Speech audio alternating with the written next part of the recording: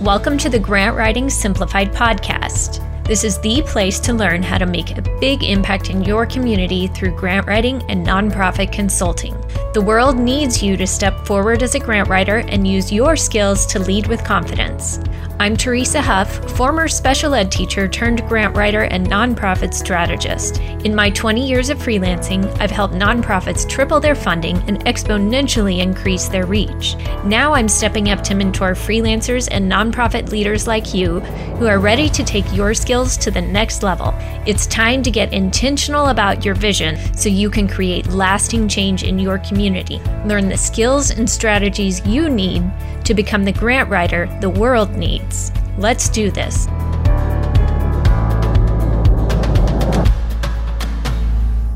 Before we get started today, nonprofits and grant writers often ask me where they can find grants. So I tell them about Instrumental. Instrumental makes my grant searching process go so much faster.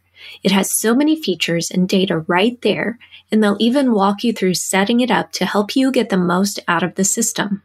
Instrumental brings all your grant prospecting, tracking, and ongoing management under one roof. In fact, I partnered with Instrumental to give you a free 2-week trial and $50 off your first month.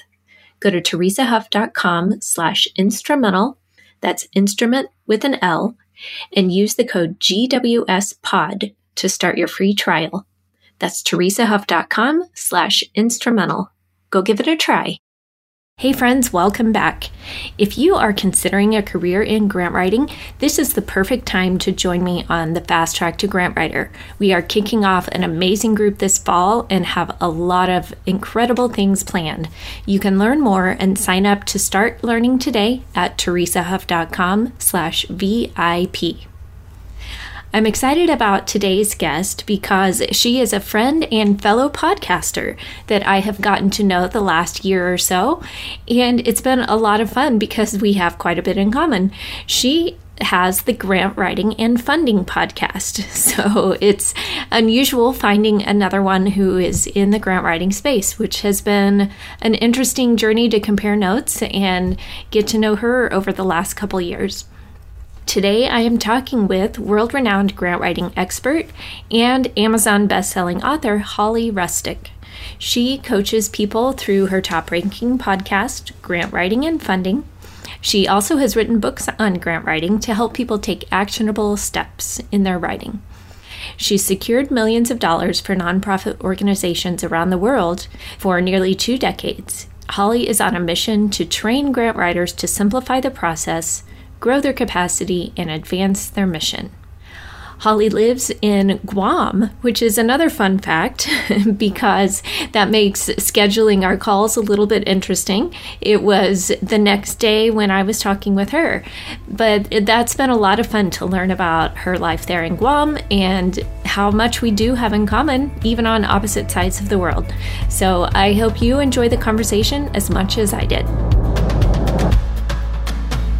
Holly, welcome to the show. It's good to finally connect on here and on each other's podcasts and do an interview swap. This is great. So tell us, before we get into the discussion, tell us a random fact about yourself.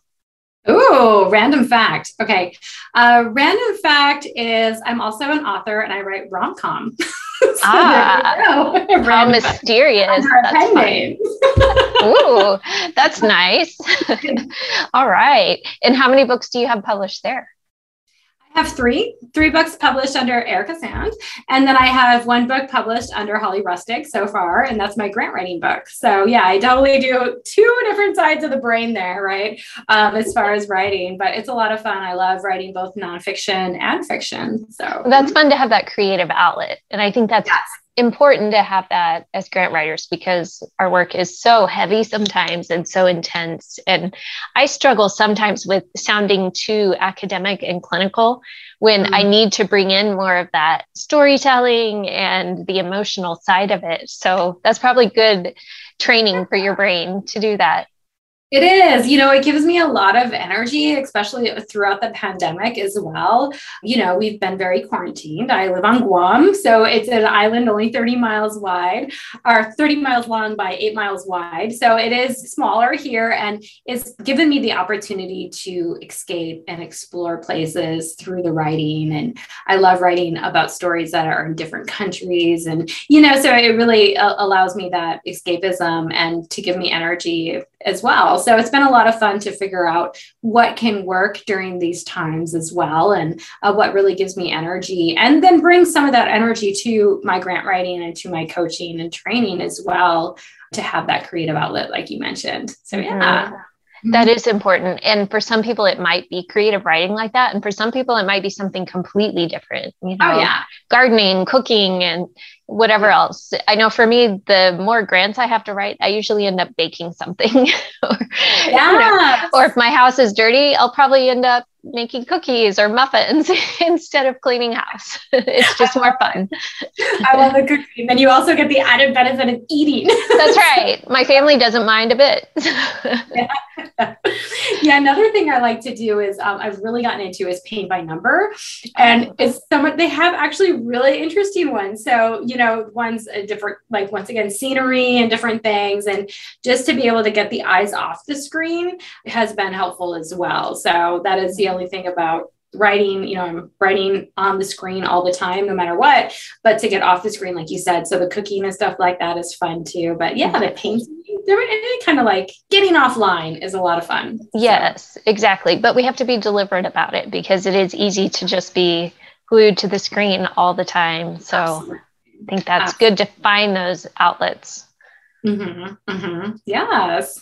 So tell us a little bit about your journey and how you got here, because I know we both have been grant writing for a long time, and you've written a bunch of grants too, but our journeys and our paths to it are very different. And just like most grant writers, it's been definitely a different story for everybody involved getting here. Yeah, absolutely. And I know we also talked because you came on my podcast, which has been great, which is also on grant writing. But we talked about how you said a lot of grant writers don't get here intentionally. And I think that's so true. And that was part of my story too, is even when I was writing grants in the beginning, I didn't realize that I was actually writing grants. And my story is a little international. It was after the Asian tsunami back in 2004. And I had gotten a job in Indonesia in 2005, right after that happened, to really help out the community and bring in, there was a lot of funding coming in, a lot of nonprofits and NGOs going into the area of Aceh in Indonesia, which had been really severely impacted by the tsunami and the earthquake. And when I went there, it was to help build up community programs, right? So we were doing after school activities. We were doing for all of the children. So the youth that were living there, all of a sudden, all of the villages had to be moved inland more because of the ramifications of living on the coast then. But that made them live together in communities that they weren't used to living together. They used to living in their own communities. So you had these large tent communities that were combined and more inland. So we had an after school program where we would offer art, sport, music, all these different things for the youth to have an opportunity to get to know each other more and to learn and all of that. But it was interesting because while I was there, and that might sound great, right? It's a great program. But the problem was the nonprofit never asked the community. That's what they wanted. So, sounds great. It's one of those, the Western thinking they have this program and they have a solution without actually talking to Indigenous communities. And we see this quite a bit, right? In grant writing, even funding sources thinking their solutions might be the best for Indigenous communities instead of actually going to those communities and asking. So I had a lesson straight off into that. And what I started doing is saying, because I started taking martial arts lessons with the locals and Indigenous there, it was so much fun, and getting to know them and getting to learn the language, and then saying, what is it then that we can really help you with and support? Like, what can we do? And the martial arts instructor that I had, she, as a woman, this was awesome, she's a woman doing that. She said, I lost my water kiosk during the tsunami. And that's how I used to be able to make my living. Like, she had one of those little kiosks where she'd sell water and chips and gums and, different things. And she said, but it takes $500 and I don't have that US dollars, right, to be able to restart and to restock. She said, and I don't know how to approach these big nonprofit organizations and NGOs, the United Nations. There was a lot of those there, right? I don't know how to approach those. So I said, oh, let me write. I can write for you and I can ask, right? So that was, and what I just felt like was I'm a liaison. I'm trying to connect somebody's need with some finances. And that's exactly what a grant writer does. And I didn't know. I just thought, that's what I'm doing. There's a name for that. There it is. So I was like, this is fun. So I was able to help with that and really learn a lot about nonprofits. After my contract had ended, because we were all on contracts there, I went to the States and lived outside of Washington, D.C. And this is back in 2006, like not, it's pretty long ago for virtual based organizations, but that I started writing for an actual grant writing firm, which all of their clients were somewhere else, not geographically based. So that was pretty innovative back in the day. And I loved it. I loved writing for, an orphanage in the country of Georgia. And the next day writing for a theatrical company in LA. You know what I mean? Like I loved all the different needs and it just made me inspired to be able to do that and to get the training to then know what I'm doing. Oh yeah, this is grant writing. That's what this is called, right? Right. So it led me on my journey. But then, I was able to live in different countries doing that because all of our clients were virtual, right? So I was able to do my master's in Europe and keep grant writing on the side, teach in Kuwait, do grant writing on the side. And now I'm on the island of Guam and have been able to continue to have a full-time grant writing company or firm now and teach others how to do that as well. So it's been really, really uplifting and inspiring when I see other people out there being able to help more than just one nonprofit, but many nonprofits with their skills, because there's so many nonprofits that need grant writers and there's not enough grant writers out there to help. So yeah. Yes. And that's a question that I hear sometimes is there still even a demand for grant writers? And I'm like, yes.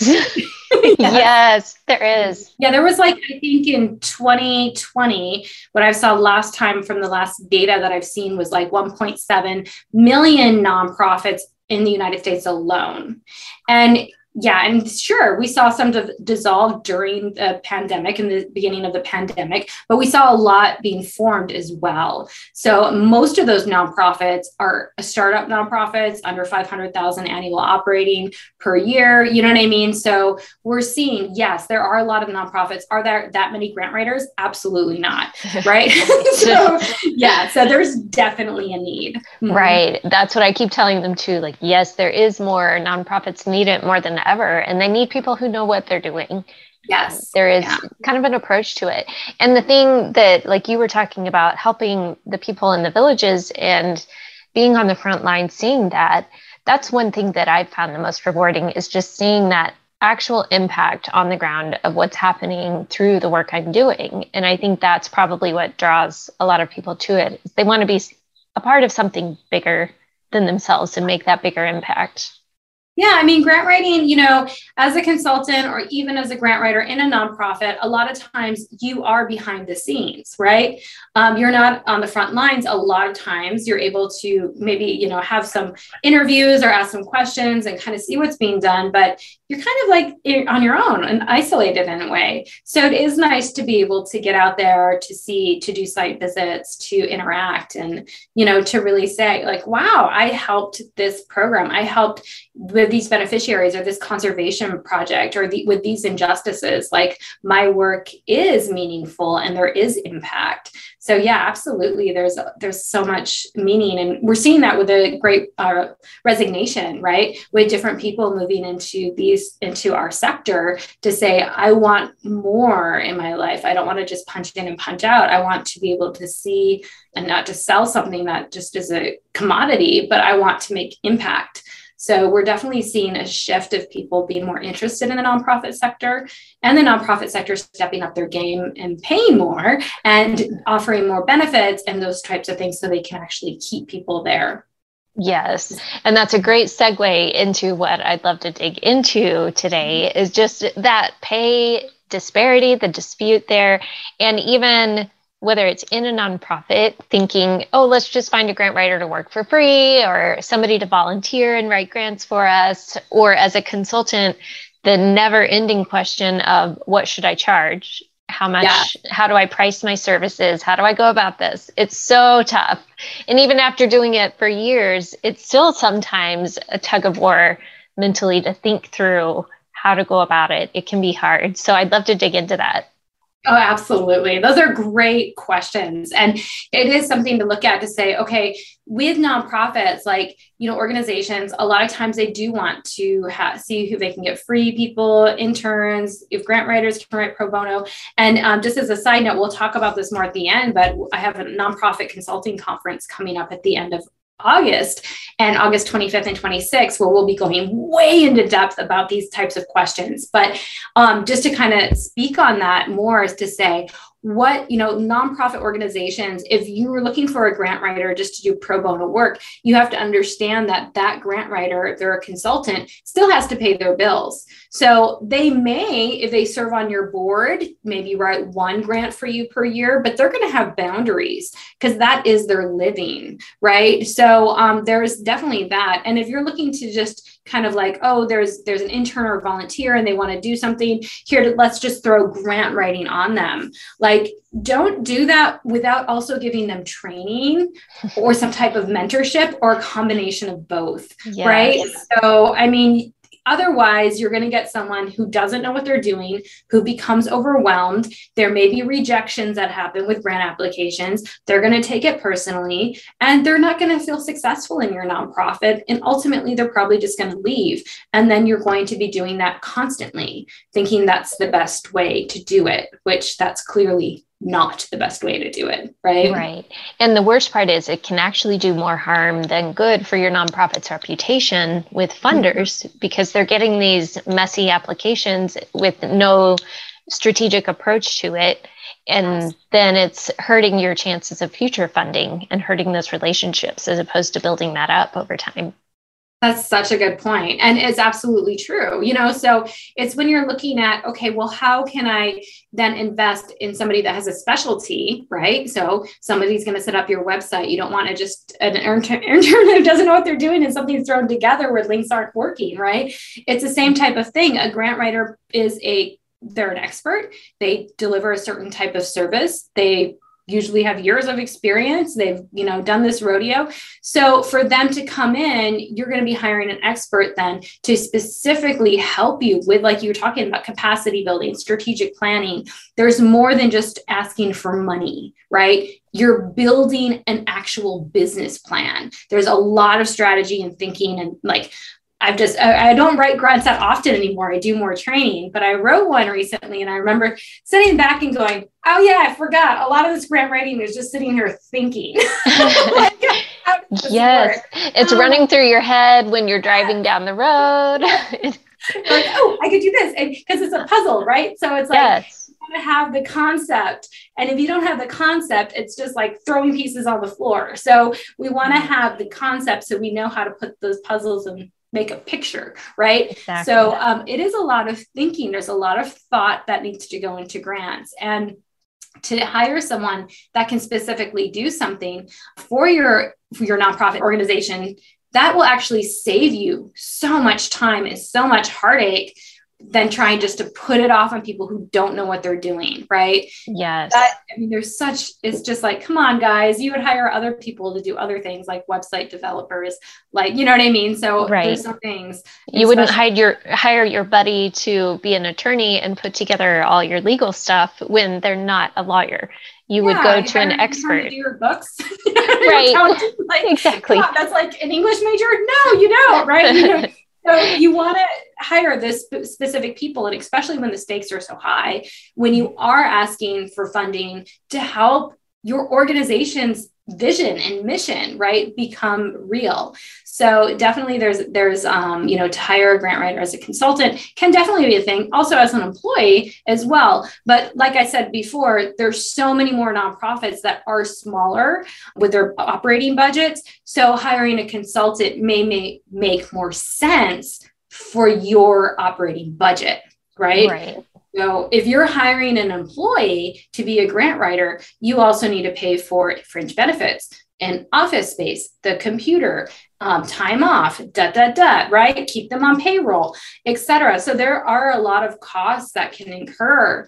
But if you hire a consultant, you're hiring them to do a specific scope of work, specific deliverables with a specific budget for a specific amount of time, right? You can always extend that contract. You can have it as long term as you want, or you can wean them off to become an advisor. I know I recently was on another podcast where we were talking about that as well.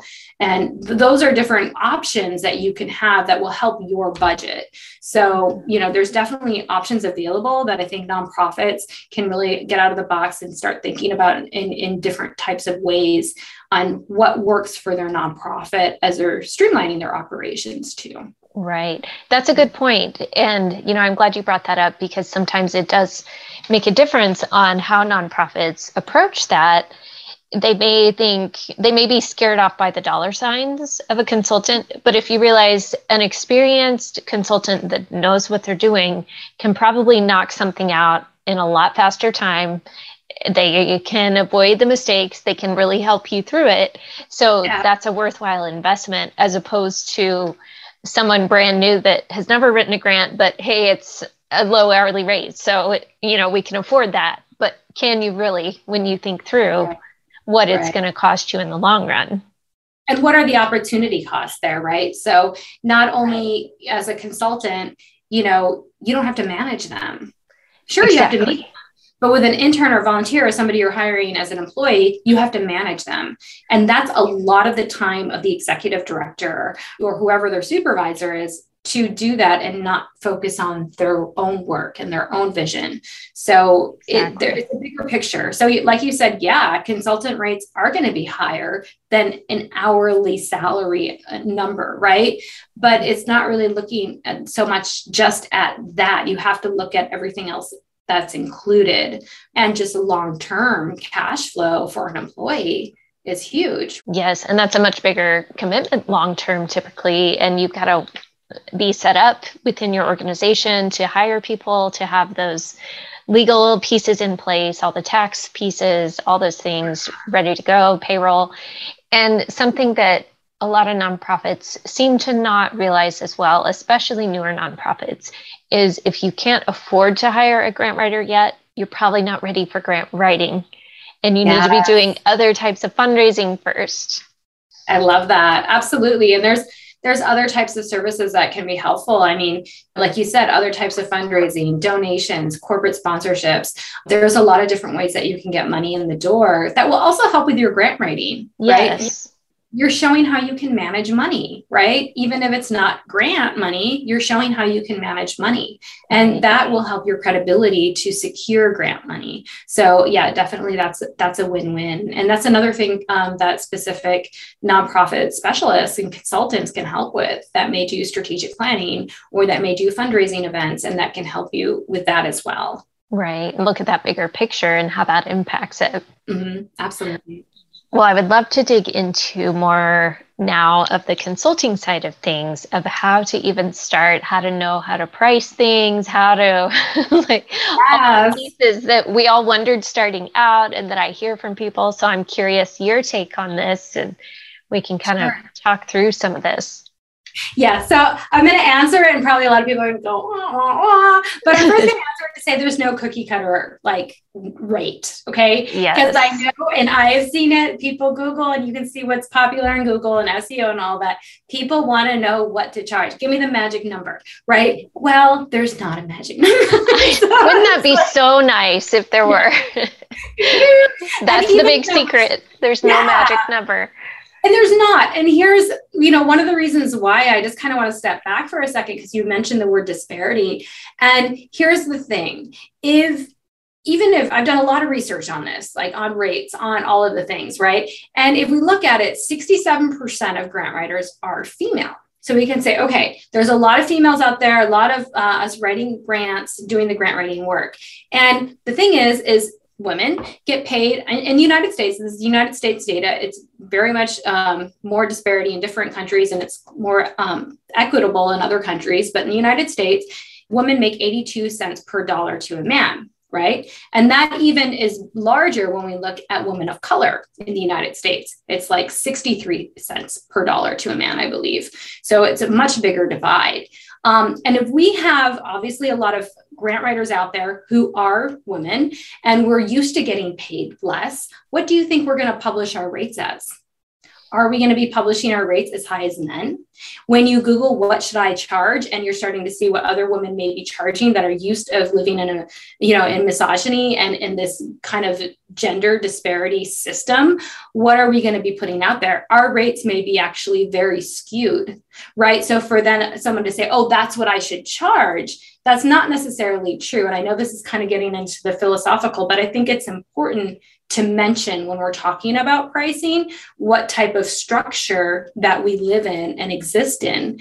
And to also know that we don't have to charge what you see that common rate to be or the average rate, because we have to know where that's coming from, right? A lot of women, they're not asking for rates that are the same as men. When I look at male prices, like for grant writing services, 9 times out of 10, they're higher than when I see when women publish their prices. And not all people publish their prices either. That's another thing. But when I do see what's published, I say, And what the research shows is that many women freelancers feel like they need to undercharge a man to win clients.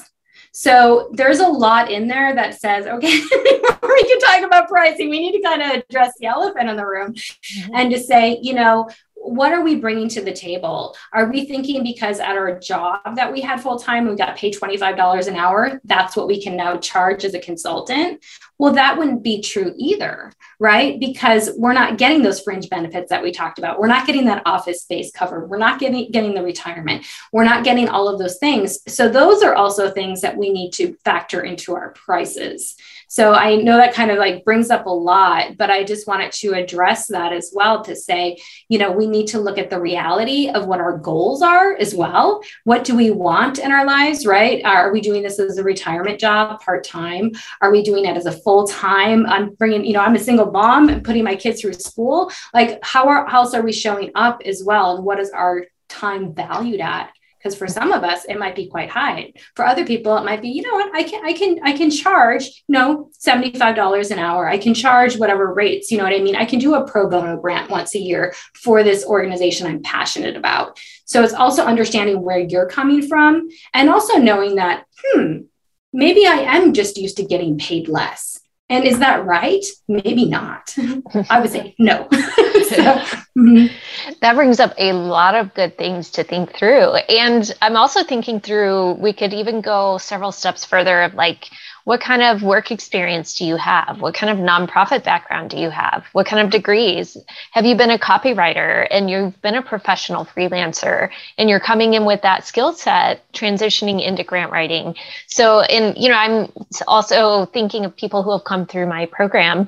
One has a doctorate degree and has been a part of university level work. And another one is a professional copywriter and, several different skill sets that those are extremely valuable. So again, back to your point of you can't just say a cookie cutter amount because, the person with this type of experience compared to one that's maybe fresh out of college or doesn't have any, significant writing background, they've got a lot further to go to get to that point of expertise.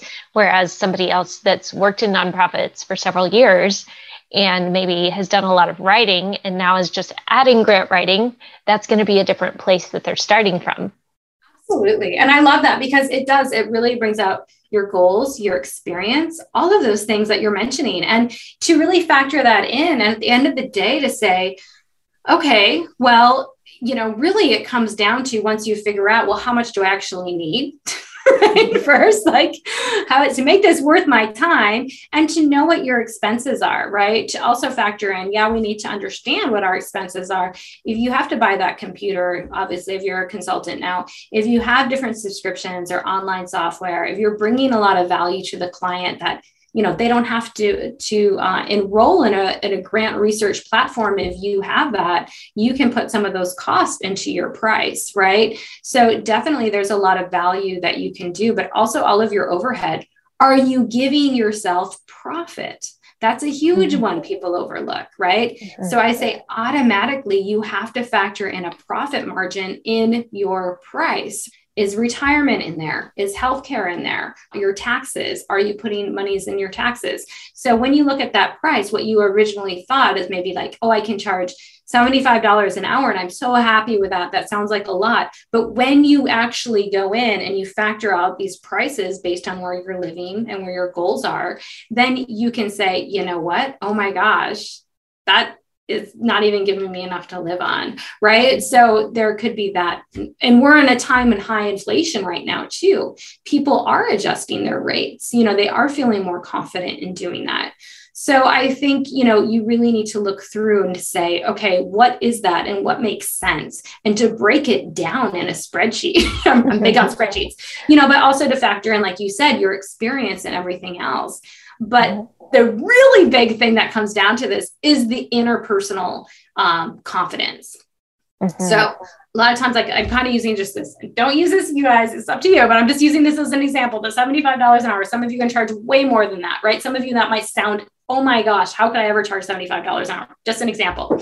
But if you said, okay, $100 an hour, maybe at the beginning your heart sank and you said, there's no way I could charge that. People would just, they wouldn't hire me. I wouldn't be able to get jobs. But if you do your spreadsheet, if you do the work and you figure it out, a lot of times when I have consultants as well that come to me and work with them, they work through that and they say, oh my gosh, actually, that's not much at all. You know what I mean? Actually, that's a really good rate. And their confidence goes up. So when they're out there pitching their prices or they decide to increase it because it makes sense, then their confidence goes up and they feel that that is a value that is really strong with them. So there's also that fourth part of this, if you will, is listening to your intuition. And if, as a consultant, if you've ever given a proposal and your heart just sank and you said, why did I even do that? Why did I give them a big discount? All of that, your price isn't right. So it's also like just listening to intuition. Or, if you get a little nervous, there's a little butterflies, if there's a little stretch, that might be probably more where your price should be. True. And that is hard. And it's hard to know. And I've learned too, I'm glad you said that about intuition, because sometimes I've learned it's best if I have a proposal I'm sending out to just sleep on it overnight and then send it the next morning, because more often than not, I'll think of something else, or I'll think of, oh, I left off that piece, or I didn't factor this one thing in. And I'm getting more streamlined as far as I don't have to come up with a brand new proposal each time, but it still is helpful for me just to have that think space. And maybe I'm just more of a processor where I need the think time with it. But I have learned that if I have that feeling of like, wait, don't hit send yet, even though it's perfect, but I think wait. And every time I've listened to that, it's always like, oh, I'm so glad I waited because I thought of this other thing. Or when I ignored it, I regretted it later. I know exactly what you're saying. Like, oh, I really underpriced that. I shouldn't have sent that yet. Oh, yeah. And it's, I love that example because definitely sleep on it. I mean, as a woman, once again, going back to looking at gender, trends and the system that we've grown up in is women say yes to everything, right? Like we tend to overcommit and we tend to want to please people a little bit more than men, right? And it's been a part of the system. But, to go back and to say, wait a second, do I really want to do this even? Maybe it's not even something you want to do, but you just feel like, oh, somebody asked you for a price, so you need to put something out there. But maybe you don't. Maybe this is kind of going off mission drifting for you or your business, So it's also, or just, do I really want to give that discount? Can I really take on another client right now? So sleeping on it, 100%. Yeah. I mean, that is amazing. We're going to get through that emotion, or we're going to wake up in the middle of the night and go, oh, and have an epiphany. Like that has happened to me. Yes. Yes.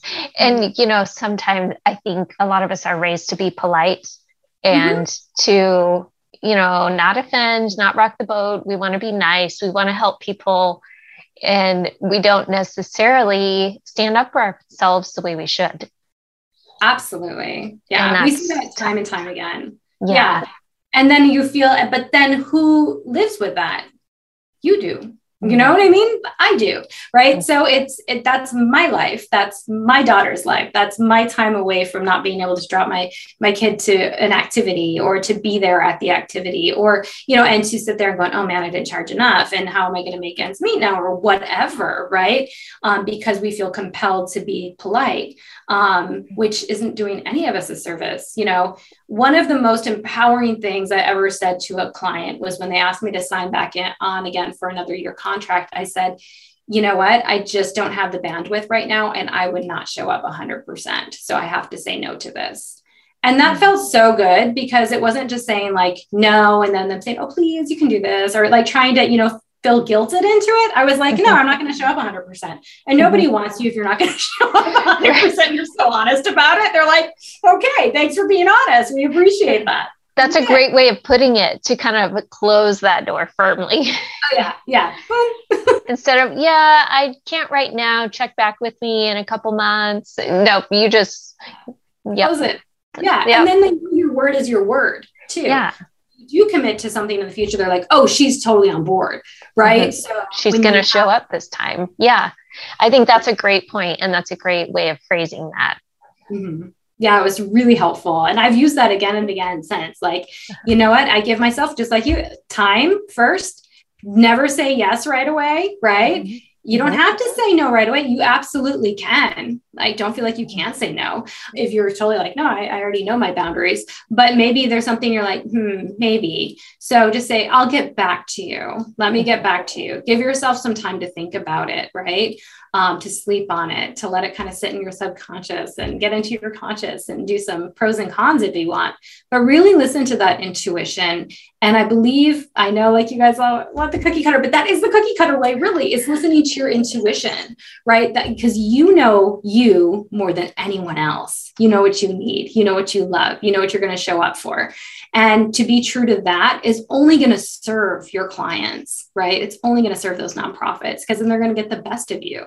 So, yeah. I'm glad you mentioned about staying on track with your goals and your mission of the type of work you want to do, because it is easy to get distracted with other things that come along. Sometimes out of fear, we feel like we need the money. We can't say no. What if we don't get another client? What if we don't get another offer? But if we're spread too thin with things that aren't a good fit, then we don't have the bandwidth for the things that are. And we can't say yes when something really good comes along because we're working on these other subpar or low dollar projects instead. Yeah. And then we become resentful and burned out and all the things. Oh yeah. I love that. And there is a time and a place for that too, right? Mm-hmm. Like in the beginning, I used to say yes to everything. And I did her same.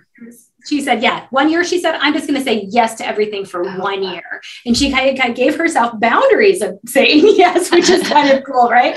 So, and that's one thing to really think about is to say, and in the beginning, maybe you are saying yes, because you're trying to identify what those things are that are really going to light you up, what you really love. And you don't know unless you've done it. Right. So, and that's great for a time and for a season that may be exactly what you need. After you've done it for a couple decades, you may decide, okay, I know what I don't like and don't want to do and those are not my skill sets. And I know what I do love and what direction I want to go. And we can really lean into that. But that requires those tough boundaries. It does. And sometimes it does require saying yes to things and doing it and giving. I love that. Like when she said that, she gave herself a limitation. Like I wish when I was saying yes, I would have said, okay, 6 months or 1 year. Yes. And that's it. Right. I think mine drifted on past a year. And then I was like, oh no. And then I was like, okay, now I got to start saying no. And then having to learn how to say no. But how empowering that is too. But if I would have never said yes to those things in the beginning, I wouldn't know that I love them or I don't love them. You know what I mean? So. And now you have that skill set from all those different things and that experience. Mm-hmm. So there's definitely a part of being scrappy, right? As an entrepreneur and kind of like being open to opportunity. And there's also a part when you say, okay, I know what I love. I know what lights me up. I'm understanding what my prices are. I understand what kind of value and I can raise those prices every year if I choose to. I don't need to stay at this mark. And I can choose to give a discount once in a while, right? To a nonprofit if I choose to do so. But I don't need to do that. I don't have to, right? It is your company. So don't feel like you have to do what anyone else is doing. You have to be and understand what you really want to do, but to honor yourself, right? So not to feel, once you're starting to feel those bitter things, right? Once you're starting to feel like resentful, then you know something needs to change within you. And that sometimes is your pricing needs to be adjusted. Your clients need to be adjusted, etc. And I think that goes back to your self-confidence and how do you view yourself and your skills. Then we can convey that into those external pieces of pricing and how we teach others that value. For me, one thing I've learned is to really look at a decision of, is this fear-based or is this based in what I want and need to be doing? And if it's based in fear, I'm probably not going to make as good of a decision, or I'm going to do something I shouldn't because I'm afraid. I'm afraid of losing the contract or of not getting a client or of something's going to be too big for me and out of stretch, out of range. And so looking at that and thinking through, okay, where is this coming from? And starting to recognize that is this fear or is this truly a gut feeling that I need to pay attention to? I love that. That helps so much. It does. And, and I find myself, even as a seasoned entrepreneur, sometimes I will fall into fear because we're always growing, right? We're always growing, we're always expanding. And then it's something new and that can cause fear. And it can be like, am I restricting now? Am I starting to feel like I need to offer a discount now because of something, or, you know what I mean? Or I need to say yes to this thing because of whatever, the imposter syndrome, all of that stuff. And that is something so much to tune into, because if you do kind of respond with that fear-based scarcity mentality, it usually never ends up a good thing long-term. So then you do end up in that resentful, you do end up with that bitter and that job, that maybe $10,000 contract you thought was so amazing, but you just responded to in fear because you wanted to get it. Now you realize I am now not able to make 20,000 because I took this 10,000, right? So it's taking your time and all of that. So yeah, it really does come down to, like you said, a lot of that confidence, but it's what we learn as we are entrepreneurs. It is an amazing journey. And yeah, one of the things that you will do is increase your confidence and your understanding of your self-worth, which is amazing. Yes. And it's so worth it, but it just takes the next right step. Like we just have to keep doing the next right thing and keep going. It's not something that's going to be, we'll just have it. I mean, it took both of us years to get to that point, and it's been a journey of getting there. Yeah. And so it's something we really have to just stick with it. Absolutely. Yeah. And, you hear it, comparing is another thing, right, to watch out for. If you're looking at the other person in your industry, another grant writer out there, right, you're following them and you're like, why are they getting so many likes on Instagram and I'm not, and all the things. And right, like we can't do that. Like even you and I, we are in the same lane, but we're like, let's collaborate. Right. So it's about opening up to that and not getting in comparisitis, right? As far as like comparing yourself and finding out your own way and your own rhythm of doing it. And that can be really empowering too, because even though we both have podcasts in the grant writing space, we operate them differently. And that's what makes it interesting. And that's what attracts different people to both of us, and that we can reach different people. And you know what I mean? Because we're our own person. So definitely, even if you're out there, because I know there's a lot of grant writer consultants that are thinking about becoming a consultant, don't think there's too many out there. Don't think just because on Instagram you saw 5 or 10 or 20, that there's no space for you. There is space for you, right? And you don't have to have 1 million followers, and you're not going to do it overnight. even. One of my favorite quotes, I can't remember it verbatim, but it goes something from Ray Kroc from McDonald's, right? And he was talking about, yeah, sure, I was an overnight success. My overnight was 30-year long night though. Yes, exactly. And I'm so glad you brought that up about the comparison, because it's so true. And I mean, really, how much further can you go by collaborating as opposed to comparing and closing off and competing? And well, that snarky attitude versus, hey, let's have a pot. Let's do an interview. Let's have fun. Let's, swap back and forth. It's great. And I see so many people doing that now, and we have opportunities to do that like never before with connecting online, connecting on Zoom, things that we could not have done 20 years ago. Oh yeah. So why not make the most of that? Mm-hmm. And just like you, I have a mentorship and you have, a community, and it's all grant writers in my space. And it's so fun because they start working with each other. They start bidding on contracts together. They start, you know what I mean? Like actually leveraging or referring out to each other. Like they know, oh, you love federal grants. I hate federal grants. I love foundation grants. Send me those ones. Like it's never about like not having enough or having like, like being in their own little place and isolating themselves, but it's about working together, and then they get so many more clients as well. Right. It becomes a support network, and they get to know each other, and it's encouraging. It gives you a place to go to ask questions. I'm stuck. What do I do? Yeah. I wish I had had that when I was starting out. I know. I know. It's good. Wouldn't that have made all the difference? Yep. Absolutely. Yeah. Well, I know that you are going to go way deeper at your conference that you mentioned coming up. So tell us about that, because I know that's going to be a great opportunity as well. Yeah, so the Nonprofit Consulting Conference, we definitely have a bunch of other speakers as well. I mentioned Mandy Pierce from Fundy for Good. She's going to be giving her exact formula too as well on how to do hourly to service pricing. So if you're also thinking about, do I charge hourly? Do I charge service it like flat rate, that sort of thing, retainers. She's going to be talking a lot about that. We have Jenny Hargrove, another podcaster, Nonprofit Jenny. She's going to be discussing marketing, how to get clients in that way. Mazarine Trays is going to be talking about how to ask for more. For some of you that might have been talking, oh, she's talking about raising her rates. Should I be doing that? Mazarine's going to be talking about that. And we have a lot of other speakers as well. In this August 25th and 26th on a Thursday and Friday, and it's online. 8 a.m. to 2 p.m. Pacific Standard Time. So it's going to be wonderful. Nonprofitconsultingconference.com. We do have early bird specials all the way up into the conference start. So you are definitely going to want to join on that. And this is for nonprofit consultants. If you're really seriously thinking about going into nonprofit consulting, including grant writing, or if you're just in your first year newbie, maybe in your first couple of years and you want more resources.